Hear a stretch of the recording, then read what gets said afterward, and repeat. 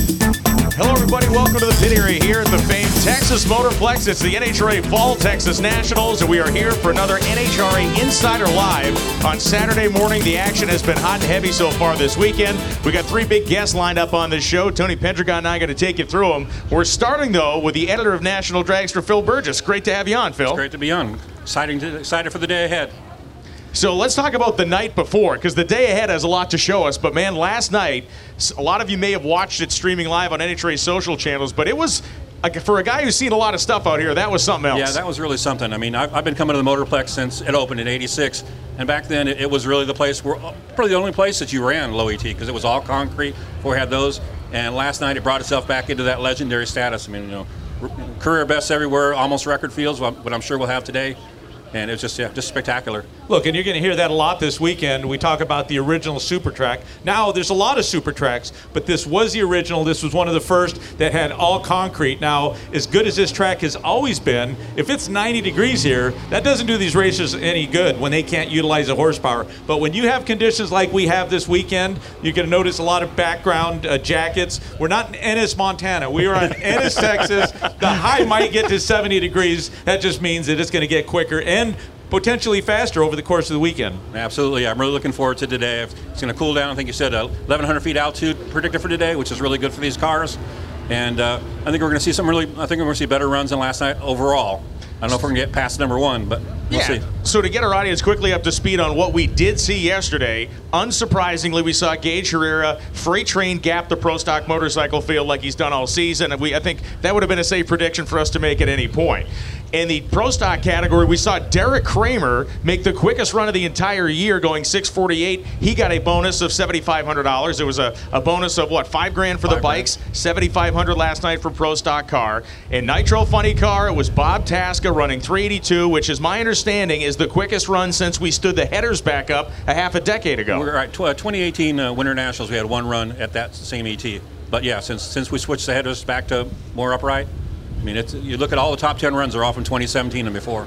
And then, of course, in Top Fuel, the Texas boy himself, Steve Torrance, the Capco Contractors car, came out and ripped a 363 to grab the number one spot and $15,000. Yeah, it's a shame we didn't have a qualifying show. We're going to highlight all that in today's show, of course, that we're going to tape.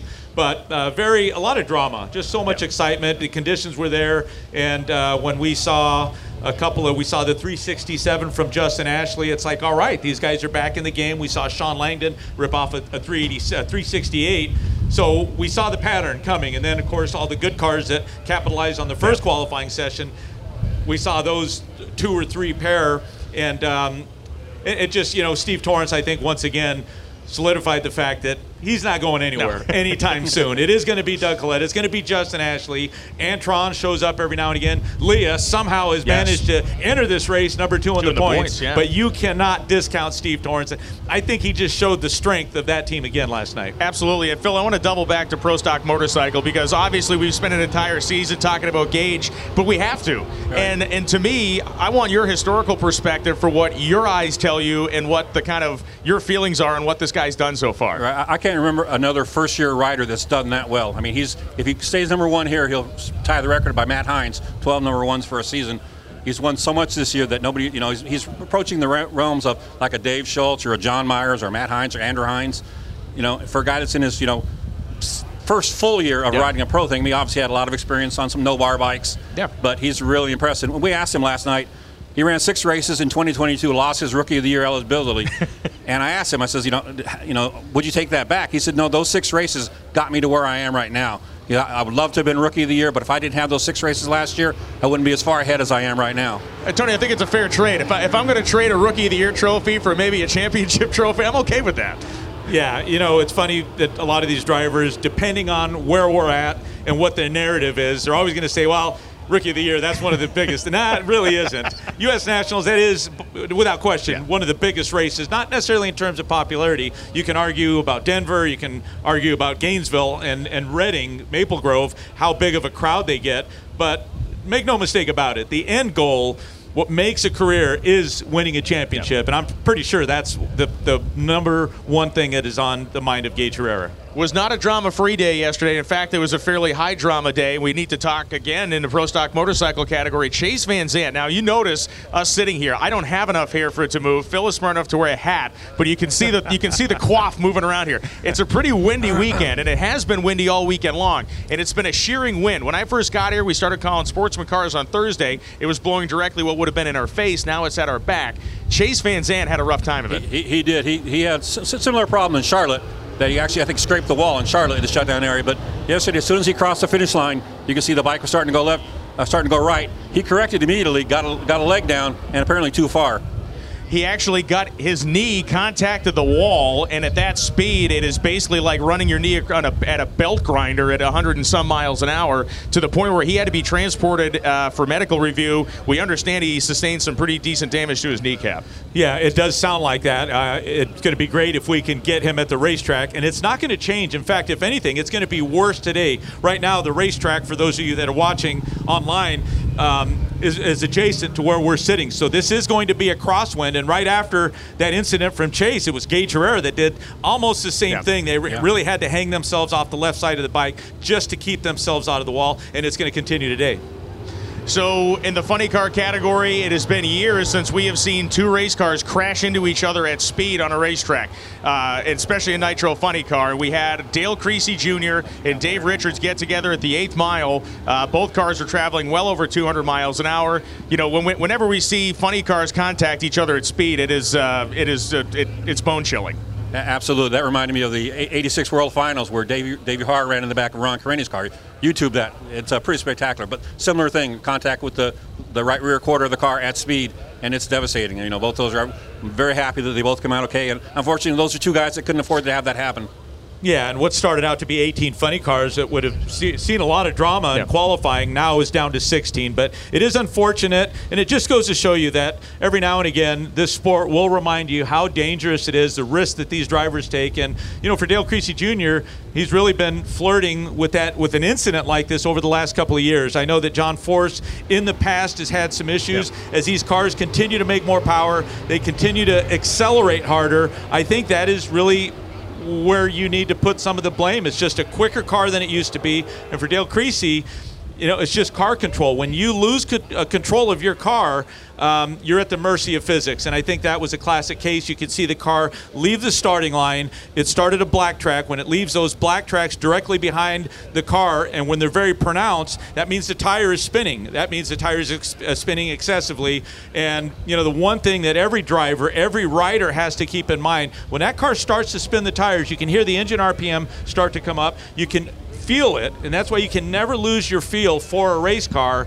And if you're really paying attention, you get off the throttle. That fixes everything. Unfortunately for Dale Creasy Jr., he stayed on the throttle. It's a classic mistake that some of these drivers make, and of course went into Dave Richards' lane. Now for Dave Richards, your peripheral vision isn't very good in a funny car. So while we could see the Dale Creasy car coming over into his lane, he couldn't until it was too late and right into the back. Unfortunately, they were both okay. And the double down for Richards was after the impact, the left front side of his car was so basically torn off. So he had no brakes, he had no ability to steer it, and he had no ability to even slow it down. And so the secondary impact that he got in that left front, it just, the whole thing was horrible. And those of you that are streaming this at home, you've seen the slow motion video, and it is very harrowing. And it was certainly something when we heard both of the drivers climb out under their own power, the whole place erupted. I think all of us were able to take a deep breath. But let's transition onto a slightly more happy topic here, and that is the rise of Doug Coletta, which, you know, a little bit of a stub of the toe in St. Louis with the second round loss,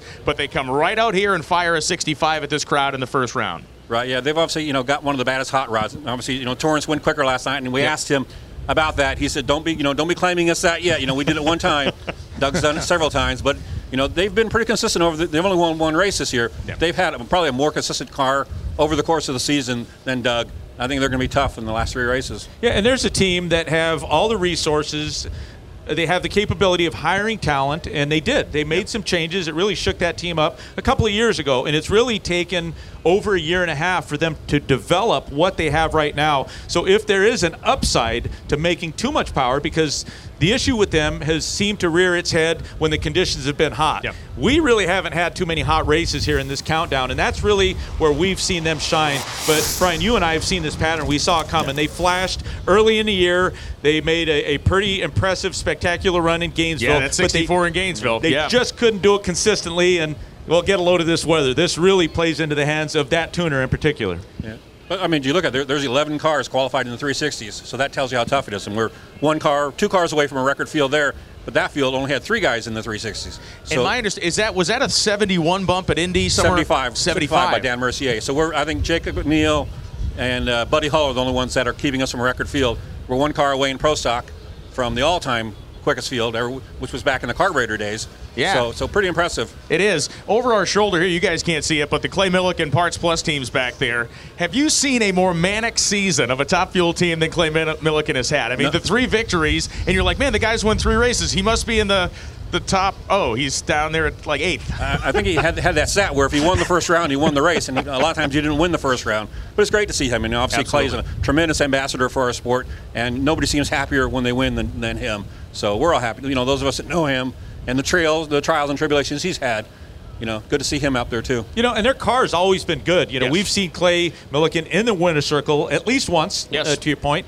But one of the things that Clay has done as a driver, and I think the competition forces certain drivers into a position, they're either going to get better or they're not. Sink or swim. One thing that Clay has done is he's risen to the occasion. Whatever he has done in the offseason, whatever he has done mentally, has really made some big improvements, because what it comes down to, we see a lot in Pro Stock where you have the parity. You have a lot of cars that run within 100th, 2/300ths of a second. So it comes down to what the driver does on the starting line. And Clay Millican could have easily lost that race in the final 2 weeks ago, but that's what the driver does. So sometimes, you know, a lot of people in this sport ask, well, how much is it the car? Yeah. Well, it could be 90% the car, 10% of the driver. But today, it's at least 50-50, and sometimes it's 60-40. The driver is going to determine the outcome of a race. So we talk about funny car, and, you know, there was always that select group of guys that we knew could dial up an 80 here or there, and they needed it in the good conditions. And I joked with him on our audio podcast this week. Remember that movie, The Great Outdoors, with the old 96er, the Stake? Right, yeah. Well, now you got to be the old 86er out here, right? Absolutely, if you're going to be yeah. somebody. It's wild, and especially right behind us is Bob Taska's pit area. The 82 last night may be, raw performance-wise, the run of the season. Absolutely. That was, I mean, he kind of set it up in Charlotte. He went 83 with a cylinder out, and he said that they knew there was more, and if they could get it right, and they got it right last night, I mean, that was, you know, the best run in 5-6 years. Well, when you talk about Doug Coletta and how long it has taken for them to show up, to be able to perform consistently, find themselves in the winner's circle, that's really the case with this team here. A new crew chief, a new assistant, or rather co-crew chief, and just different personnel. And I think the interesting thing about this team is nobody expected them to be here. No. Yet they're here. They're in this position. Even Bob Taska said in the media center, nobody expected me to be in the top 4 at, you know, coming down to the thing, and he was. And like I said, to your point, it's a whole new crew chief set over there. And Bob said, he said, I've never had a car that could run good in throwdown conditions like Hyde or Hagan, and now he's got that car. Well, it would flash, but now they can do it consistently. And you know, it's interesting. I saw the expression from Caps. Hagan was a very good sport. He was sitting on the saddle. Yeah. There's a little bit of drama there if you were able to see the show or the stream or be here and watch the big screen. But they had the driver that was the quickest. They would set him on a saddle, and it was kind of a makeshift bull, right? And when someone ran quicker, well, that driver would have to step down. And I'll give it to Matt Hagan. I think Cruz declined. I don't blame him, because he would have had to sit there, and he knew that some other cars were going to run quicker. Yeah. So, you know, some of these drivers have this little thing called dignity. So Cruz declined, but Hagan was a very good sport, and he waited until Taska got up on the stage and handed it to him. But it's good to see that level of competition in funny car, because we expected Caps. Yep. We fully expect Robert Height to be in the mix and Matt Hagan, and now they have company. But you still have the drivers and the teams like Wilkerson, Cruz if he can get his car back, J.R. Todd if they can get it together. You still have these cars that can knock out and play a big role in this championship chase. Yeah, I mean, you look at the field. I think we have 12 or 13 cars qualified in the threes. So, you know, that's a deep stage. Maybe for, you know, who knows? Come elimination time, you got somebody even John Force is up, top 4 or 5. And look, Haddock, we all want Terry Haddock. So Terry Haddock, fellow Texan, has never run in the threes. We have been almost willing for him to do it. So and close. They keep running 4-0 and 4-0-1. They laid a 4-0-1 up last night. Not laid it up, that's what they put up on the board. But they are trying to get it to go threes. Johnny West said it's going to do it, and probably when we least expect it. But one last point I wanted to ask you, Phil, on the Tasca situation. As a journalist, is the most fascinating part of this story when we see two guys who have worked out here for decades but have never worked together. When we see two guys, because you've seen every combination of personnel that's ever existed out here, right. But that one hasn't existed before this year, and my God, look what they're doing. Right, and it really clicked. Bob's quick to say that he's had a lot of crew chiefs and assistant crew chiefs, and maybe one guy took the dominant role and the other guy was but these two guys, he just clicked together, they make the decisions together, and they're on the same page, which I think is really important. You got not two guys pulling in different directions or different philosophies, and I think between Aaron and Todd, I think that's really made a difference. And Phil, I only have one request from you before you leave. Just take us back in time. We're gonna highlight on the show some of the great Texas racers like Eddie Hill, Kenny Bernstein, but can you tell us a Raymond Beadle story? Because I grew up around this sport in the 70s, late 70s. I'm partial to the funny car drivers like Billy Meyer, but can you tell us a brief and interesting Raymond Beadle, because he truly was a superstar. I think one of the greatest Raymond Beadle moments was his rollover in Gainesville. Car goes out half track, gets loose, rolls it over on the lid, lands on all 4 wheels, gets up, salutes the crowd, and the announcer comes over and says, "Wow, Raymond, you took a hard hit." And he goes, "Nah, my wife's hit me harder than that." he was a tough Texan, tough as they come. That's right. And he and Kenny Bernstein went to high school together, right? Lubbock, Texas, yeah. Pretty amazing stuff. So let's just set the scene for the day, Phil, as you get ready to go back and put in your work for the day. What are you looking to see out here? If there's any notable cars you think may need to pick up, if there's anybody that's going to try to hold spots, who are you looking at today? I'm looking to see if Doug Colletta can get back around Steve Torrance. I mean, we know that they're proud of the performance they've had, and we know, Alan Johnson always wants to go for the throat, and I think that they're going to take a shot at number 1. And, obviously we're kind of getting ready for Sunday, too, so there'll be a lot of that going on. Will there be a battle for number 1? I don't think. Can somebody get by Kramer's 48? I mean, the conditions seem right. I think it's easily doable. I don't know about Funny Car and Top Fuel. Those were some big runs. The track temperature, I think, will be in check. The question is, how much will the UV play into the available traction? But, of course, in Pro Stock and Pro Stock Bike, they love this air. Right now, the nitro teams are detuning their engines. They're putting thicker gaskets. Yeah. They're going to slow the blower down just because the air has improved so much for the Pro Stock cars and the bikes. Right now, they're loving this because they can't make the adjustments the nitro cars have. So we should see some quicker and better times from them. How many years has it been, Phil, since you got the chair at National Dragster? 41 years. 41 years. This guy has been steering the ship at National Dragster. He is a legend in his own right, and it's great to have him up here. Phil, thank you very much. Thank you, guys. He'll be directing I'll be directing my editorial now. He's actually going to go to work and make a living. We'll be joined by Ron Capps here in just a minute. But, Phil, once again, thank you. Thank you, guys. Great to be on. Tony, you and I spent the better part of the last week or so just kind of drooling over what this weather forecast looked like, and we get our hopes up a lot when we see these things, and obviously stuff changes, but this one has kind of gone exactly what the weatherman said. And when we see a weekend like this that actually gets better day by day, how does that change what goes on inside these trailers with crew chiefs? Well, I think it comes at a good time for them, and we always talk about this on the show. These conditions favor certain teams. This is going to play into the hands of Doug Colletta. This is going to favor a Mike Salinas team that we saw run 300 miles an hour 2 weeks ago at the 1/8 of a mile. So there are certain teams that would prefer to run in these conditions. And I think what we saw last night has already exceeded what I would have expected, because the first session, and Ron, we could talk about this a little bit, but typically when you come here to Dallas and it's 85 degrees or it's 90 degrees or 95 degrees, it takes one session of a lot of tire smoke to lay some rubber down on the track. Even though it's concrete, the groove is real narrow. That wasn't the case yesterday. So I think that what we saw yesterday, I don't think that drama has ended. So we are joined by our second guest, Ron Capps, driver of the Napa GR Supra, who has now been put on display the rest of the season. When you come out to see us in Vegas or Pomona, or even if you're here this weekend, you can go over and see the Snake Tribute car. How cool is that it's going to be out for people to check out? Yeah, especially West Coast. We got a lot of people that didn't go to Indy, and I've been bombarded on Facebook and Instagram, and yes, die-cast cars will be coming, and shirts and hats. We're working on that, but so cool that Toyota said, hey, we're going to have our display at the last 3 West Coast races. Can we get it wrapped? And I said, absolutely. So And there's a rumor Don Perdome may come up Saturday at Pomona. If you're making a trip, anybody, for the finals, he'll come up, and we're going to bring out those autograph cards. So they're up like $500 on eBay, nice. Apparently, with Don Perdome signing them. So it's not me that signed them, it's Don Perdome. But yeah, very cool for Toyota to have it. So check it out if you get a chance. Ron, we were talking about the conditions. We were talking about some of the big runs that we saw last night. Of course, you guys were in front of the cars that really got aggressive, Tasca and Matt Hagan. What's in store for you guys? I mean, you recognize these cool conditions. Do you feel that as a team you can run just as quick, if not quicker, than what we saw last night? I thought so. And then Guido, he made a mention last night when I left the trailer that the sun will be out all day. So it's not going to be as killer as we think. Even though conditions are cooler, I don't know. I feel like you. I feel like they will be. We made our 88 run last night, and he was a little bummed out. He didn't trim the GR Supra body out spoiler-wise in the back.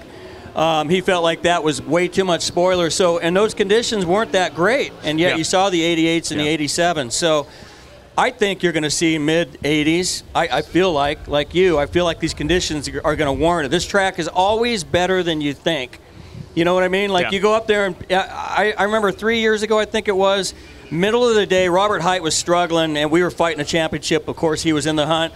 And I just remember the run they made was like run of the century to me because the conditions were miserable, and Jimmy Prock went down the track like a tenth quicker than everybody else did at this race. And I told Robert the other end, and I said, dude, that was a ball breaker right there. I mean, that absolutely killed the rest of the team. So this track has always warranted more horsepower, more clutch, and it's always taken it.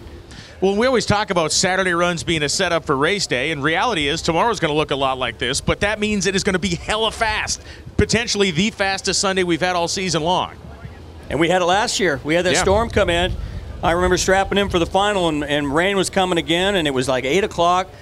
It was throwdown. It was rush to get suited and get in the car and get staged, and it started sprinkling on Hagan and I as we were staging, and I think we went side by side 85s or 6s, and luckily we got the win. But that's what this is going to be tomorrow. I mean, today's going to be great. You're going to be seeing great runs, but yeah, tomorrow is going to be, man, you pull the belts a little tighter. That's when I love having a crew chief, and Tony can back me up on this. You love having a crew chief that can throw down, right? But you need that same kind of crew chief when it's hot, it's humid, it's tricky, and I've got that in Guido, I think. And he's not afraid to throw down. And he came in and apologized to me last night that we didn't go 82 or 81. And I love that he was shooting for that. But I told him I will take an 88 and an 85 on 2 runs on Friday any day of any weekend. They can have that money last night. Tasca, he needs it, I know. But those points on Sunday, those 20 points are going to be more. Ron, running for this championship, how has the dynamic changed that you guys now have company? When I say you guys, it's you, it's Hagan, it's Robert Hight. That has really been the chase over the last several years. You guys have some pretty tough company. Has that changed your strategy or your outlook at all? No, we put a new clutch package, believe it or not, starting the countdown. Wow, he changed, gutsy. Not on purpose. And I'll be honest with you, they found something with the chassis at the shop in between the last race and here and had to get a front half, which Tony can tell you is basically a new car and a funny car. So to come here and go 88 off the trailer with brand new, hadn't been down the track, was huge.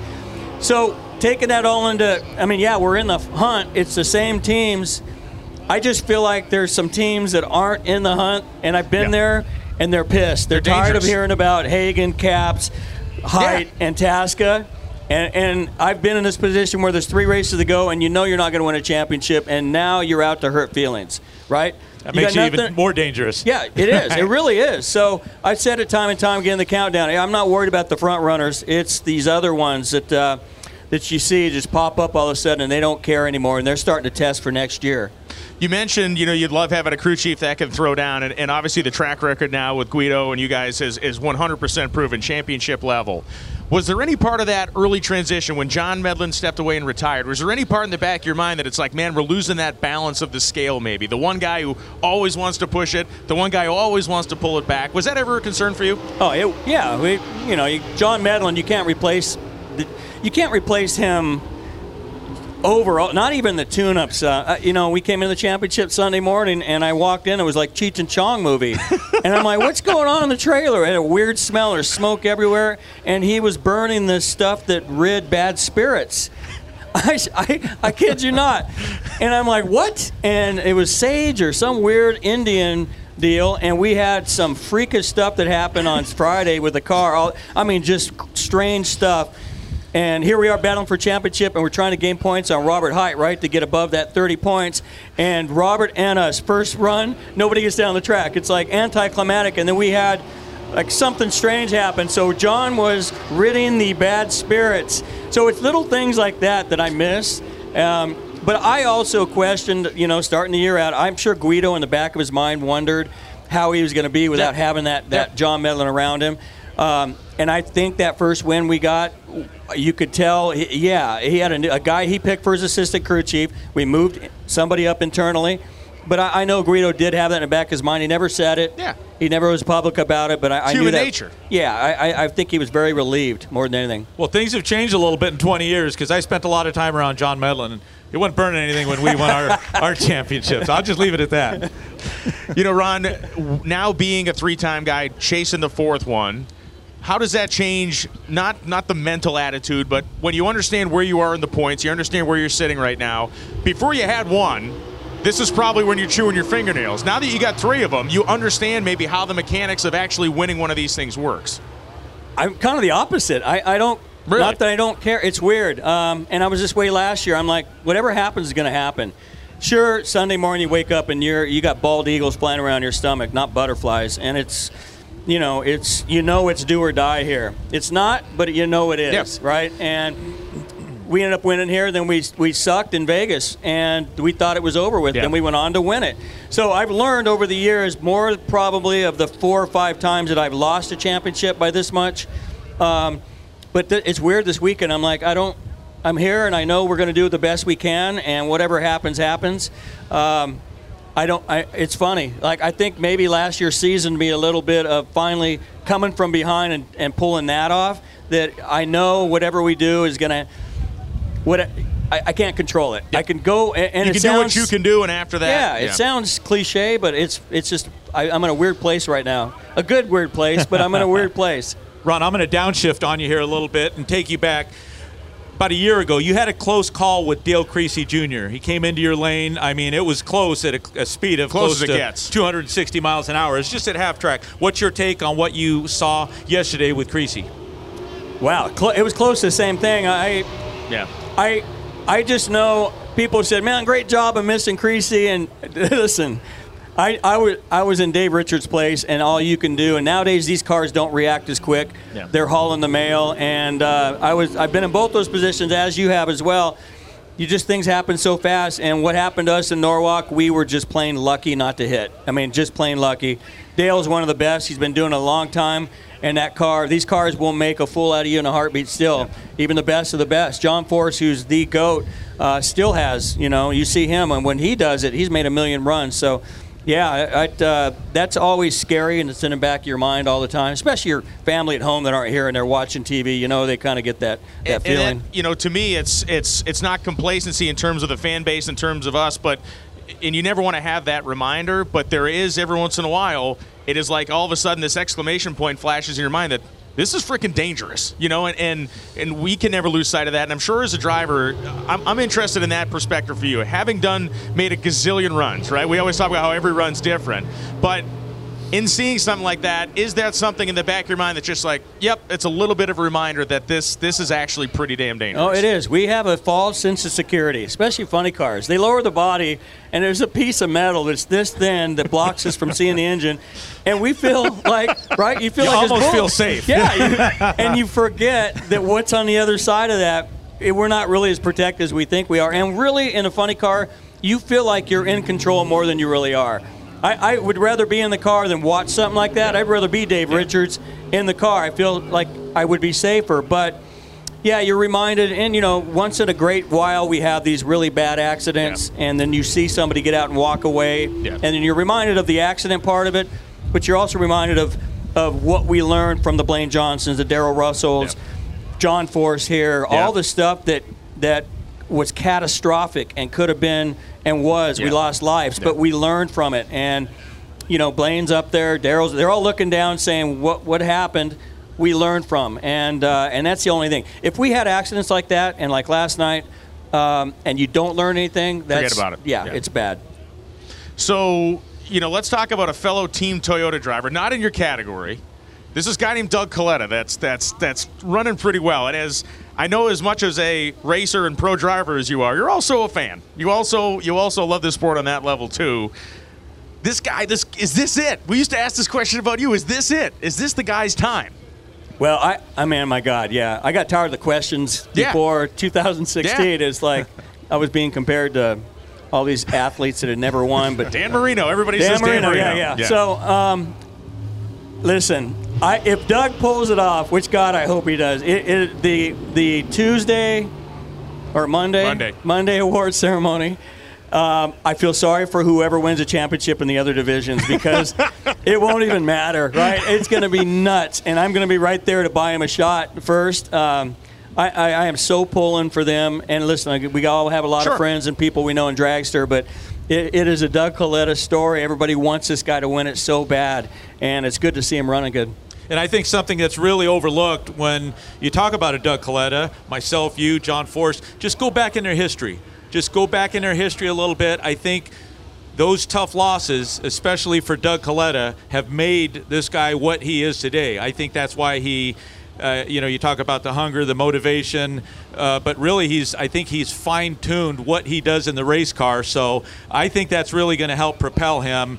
Steve Torrance isn't going away. I think there's some other wild cards. But right now, if you're Doug Coletta, that's the car that I want. That's really the driver that I want to see in this car in this hunt for the championship.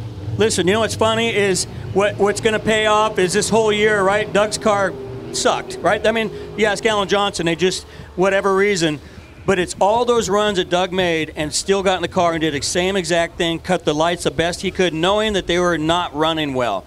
And I've been there, you've been there.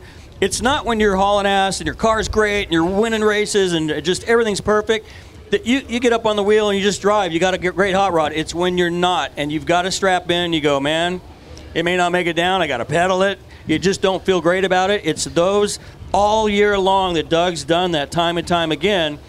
And, it's like going to the Kentucky Derby and riding a mule, as Don Perdome would say.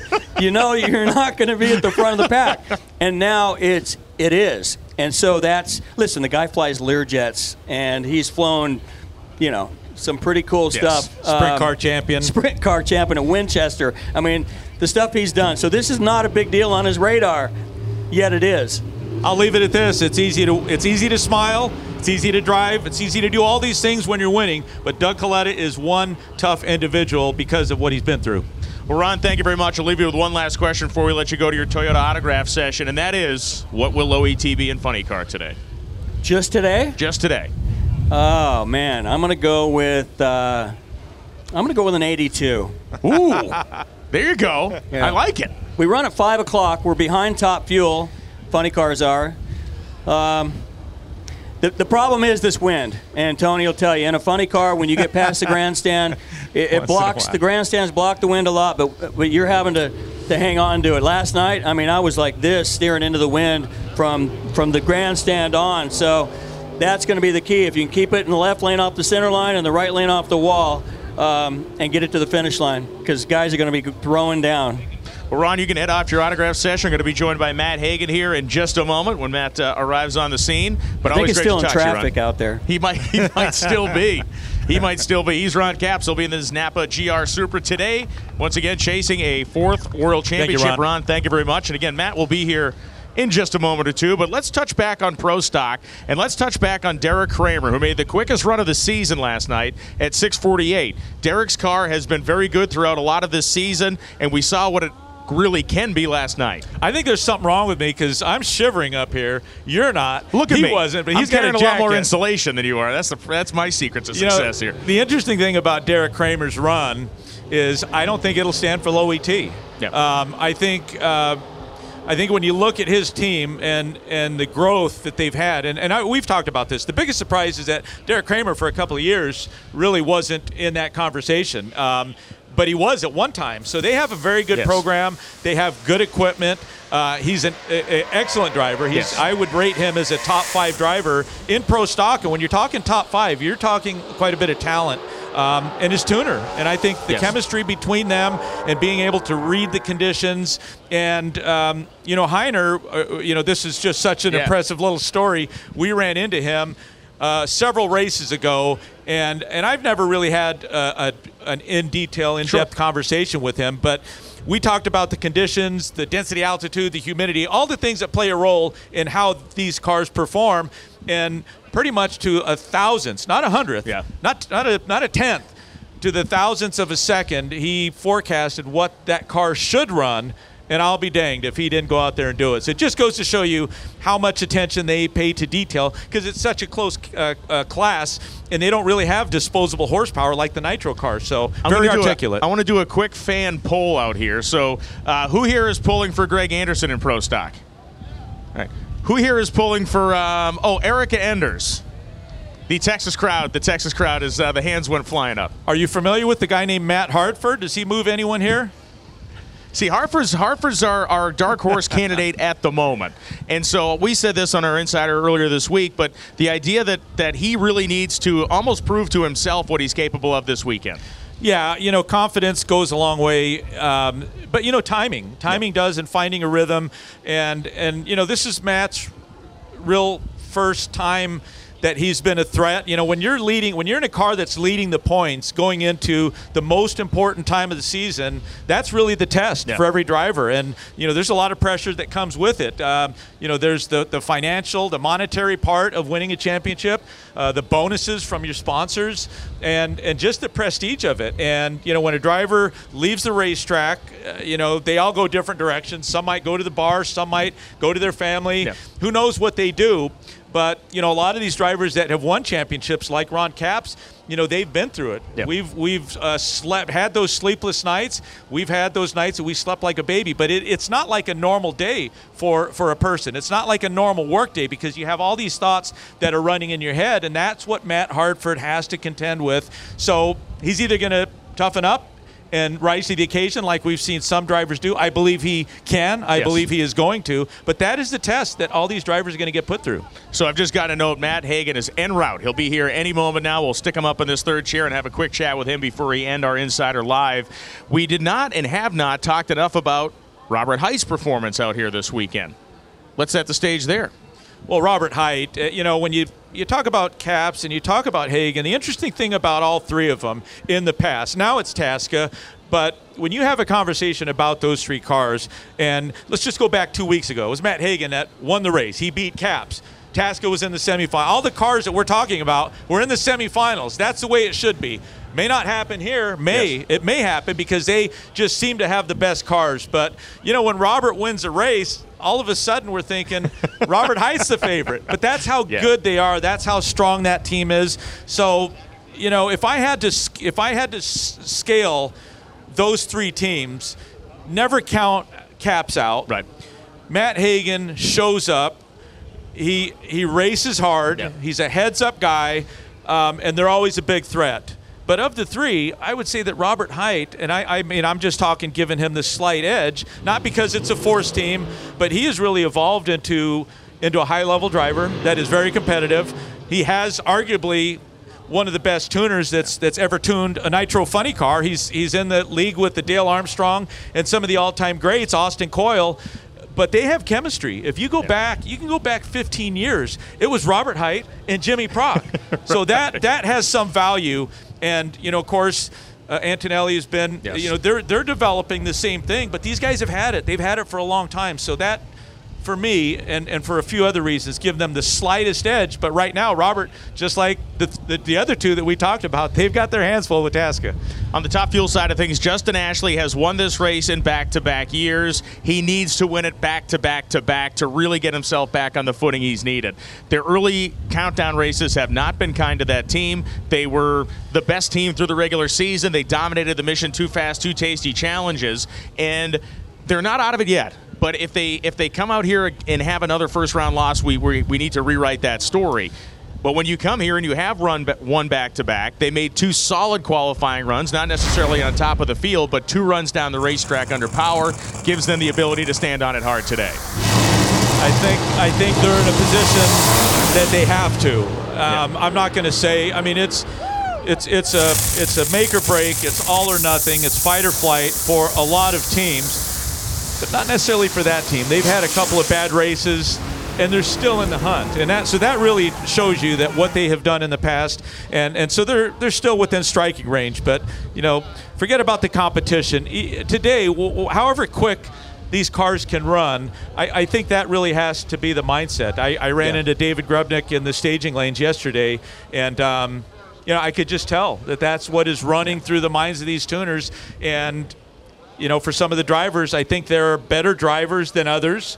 So I think some of these tuners are going to set the car up. They're going to say, look, we feel we can run in this range. Yep.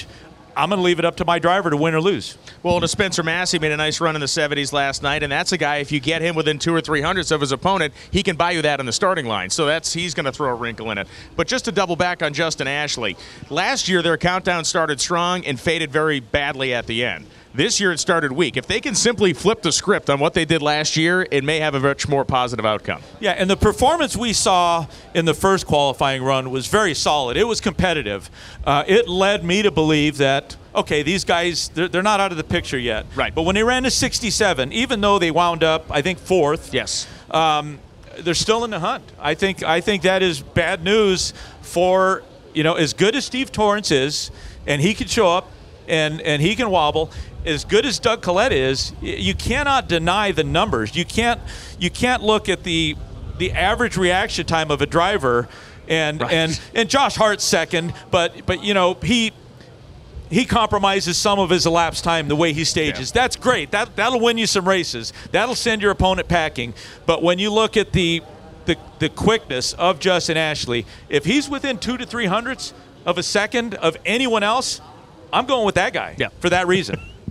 And that's an absolute fact, and the numbers bear this out. We keep a lot of detailed stats over the course of the season, and it's not simply about who's better reaction time, but we keep a stat called the speed index, which basically talks about how often a car goes to the finish line under power, and that's really the defining one that ends up becoming the reason why people end up in the points. And you mentioned Leah Pruitt a few minutes ago, and that is the reason why she is currently second in the points right now, because that car, when put into service on Sundays, makes the trip to the finish line. Yeah, if you saw some of the analytics that came from Fox, you would think that this is the NFL or the NBA. There's just so much. So we see a pattern, we detect a pattern, but we look at the numbers. And on average, Leah has been there. And I, made a couple of comments. Nobody saw her coming because maybe they didn't expect for her to be coming into this race second in the points. But we talked about this on the podcast. I think for a driver, this is the ideal situation that you want. But it does come with pressure. It does come with its headaches. But, these drivers, when I mentioned the test that everybody gets put through, this is the ultimate test for a driver, because right now you arguably have one of the greatest eras in Top Fuel. You have youth, you have experience, you have that contrast, and you got about 8 of them. There's not 4 or 5. There might be 5 that are in the hunt, but there's still Clay Millican. He's got momentum. Right. He's not going anywhere. He can win anytime. You got Sean Langdon. He's in the top 3 in terms of drivers on the starting line. All of a sudden, he's got a car. So, Leah has her hands full. But again, this is the opportunity for her to show the strength of that team and to show, as a driver, she can really edge her mark into this conversation by being good, by being solid. She's done a very good job in the past of maintaining the throttle when the car loses traction. At times, she has been good on the starting line, sometimes better than good. Yes. And that's what it's going to take. We are seconds away from getting Matt Hagan. I promise you the man is on his way. The American Rebel Dodge driver will be here momentarily. But one last thing to touch on before we get Matt up here on the stage. There was a test session at Indy last week. And we don't normally talk about teams, maybe a Monday test session after a race, but a dedicated midweek test session in the middle of the countdown, not something we normally see. So that kind of speaks to the commitment out here. Yeah, and I think for some of the teams, they're not willing to throw the towel in just yet. Austin Prock was one of them. The DHL funny car was another. And I think there's some ulterior motives there. Of course, Doug Coletta's in the hunt. So testing never hurts. And I think for the DHL team, there's a car that when it wins, and it has won a lot of races, when they're in the winner's circle, we always think, well, these guys can actually run with the top three.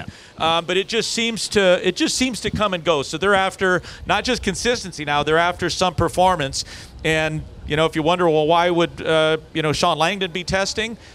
Well, they came out and ran 368. So that just goes to show you that the conditions there are so much different. There was some humidity, but that is one of the things that appealed to these crew chiefs from Thursday to Friday, and there wasn't any nitro racing on Thursday, but from the start of yesterday till an hour or two before they ran, they recognized that the humidity dropped like 50 points. So that's a lot. If they do nothing to their car, it's gonna give them another 50, close to 100 engine RPM. So they have to make the adjustments around that. But when you have very low humidity in cool conditions like we have right now, it's just a lot easier for them to make power. And let's just set the stage one last time for what we will watch today. For those of you that are at home, you have NHRA.TV. Make sure you tune in that way. You're going to watch our final qualifying show on FS1 on Sunday, which will lead right into our elimination show. But it is a rare day, a very rare day on a Saturday when Alan Johnson gets to throw the chains off and unleash himself. Dickie Venables gets to do it. All the premier cars are locked, they are in, and they are comfortable. So today can really become kind of the ultimate test for them, and we don't normally get to see that. No, it is going to be the ultimate test for them. It was last night, and it really was in the first session. But I think for the most part, the approach to the first session was there was a target, and it was a modest target for the conditions, but that allowed those teams to make the crusher runs that we saw last night. And when I woke up this morning, I looked at the temperature, and I thought to myself, and when I walked out and got a dose of this cool air, I didn't think you had it here in Dallas, Texas, at least not yet.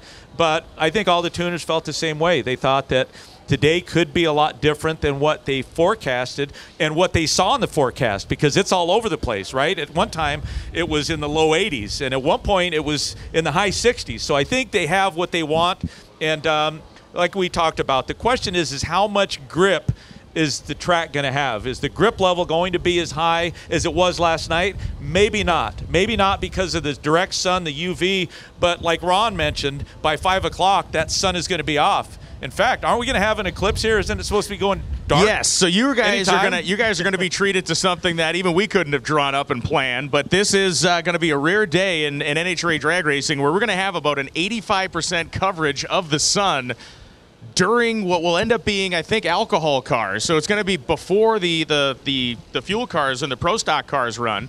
But depending on how long that lasts, it's going to kill a lot of that stuff we're talking about. There's not going to be a lot of UV when there's a planet blocking the sun in the way here for a little while this morning. Yeah, so you talk about the planets aligning right. It just may do that for some of the teams. But I think that the grip and the track temperature, for the most part, dictates what these cars and how quick they can perform, what they're going to run. I think it's going to be as good as they would like for it to be.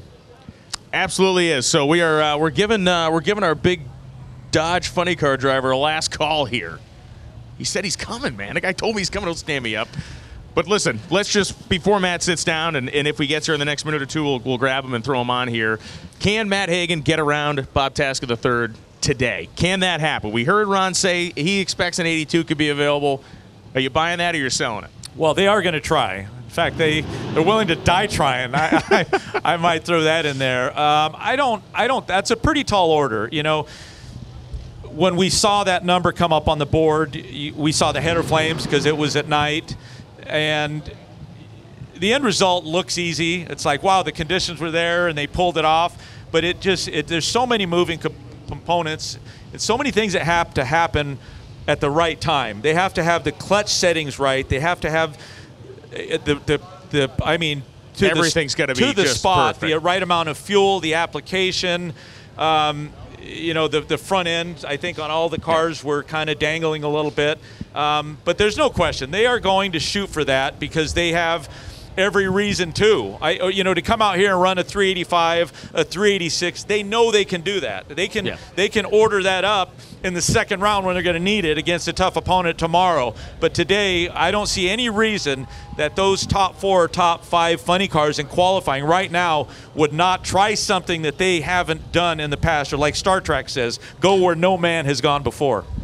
All right, so we are going to call it a morning here, this NHRA Insider live from the pits here at the Texas Motorplex. It has been a great conversation. Phil Burgess, obviously a legend, 40 years on the job as the editor of National Dragster magazine.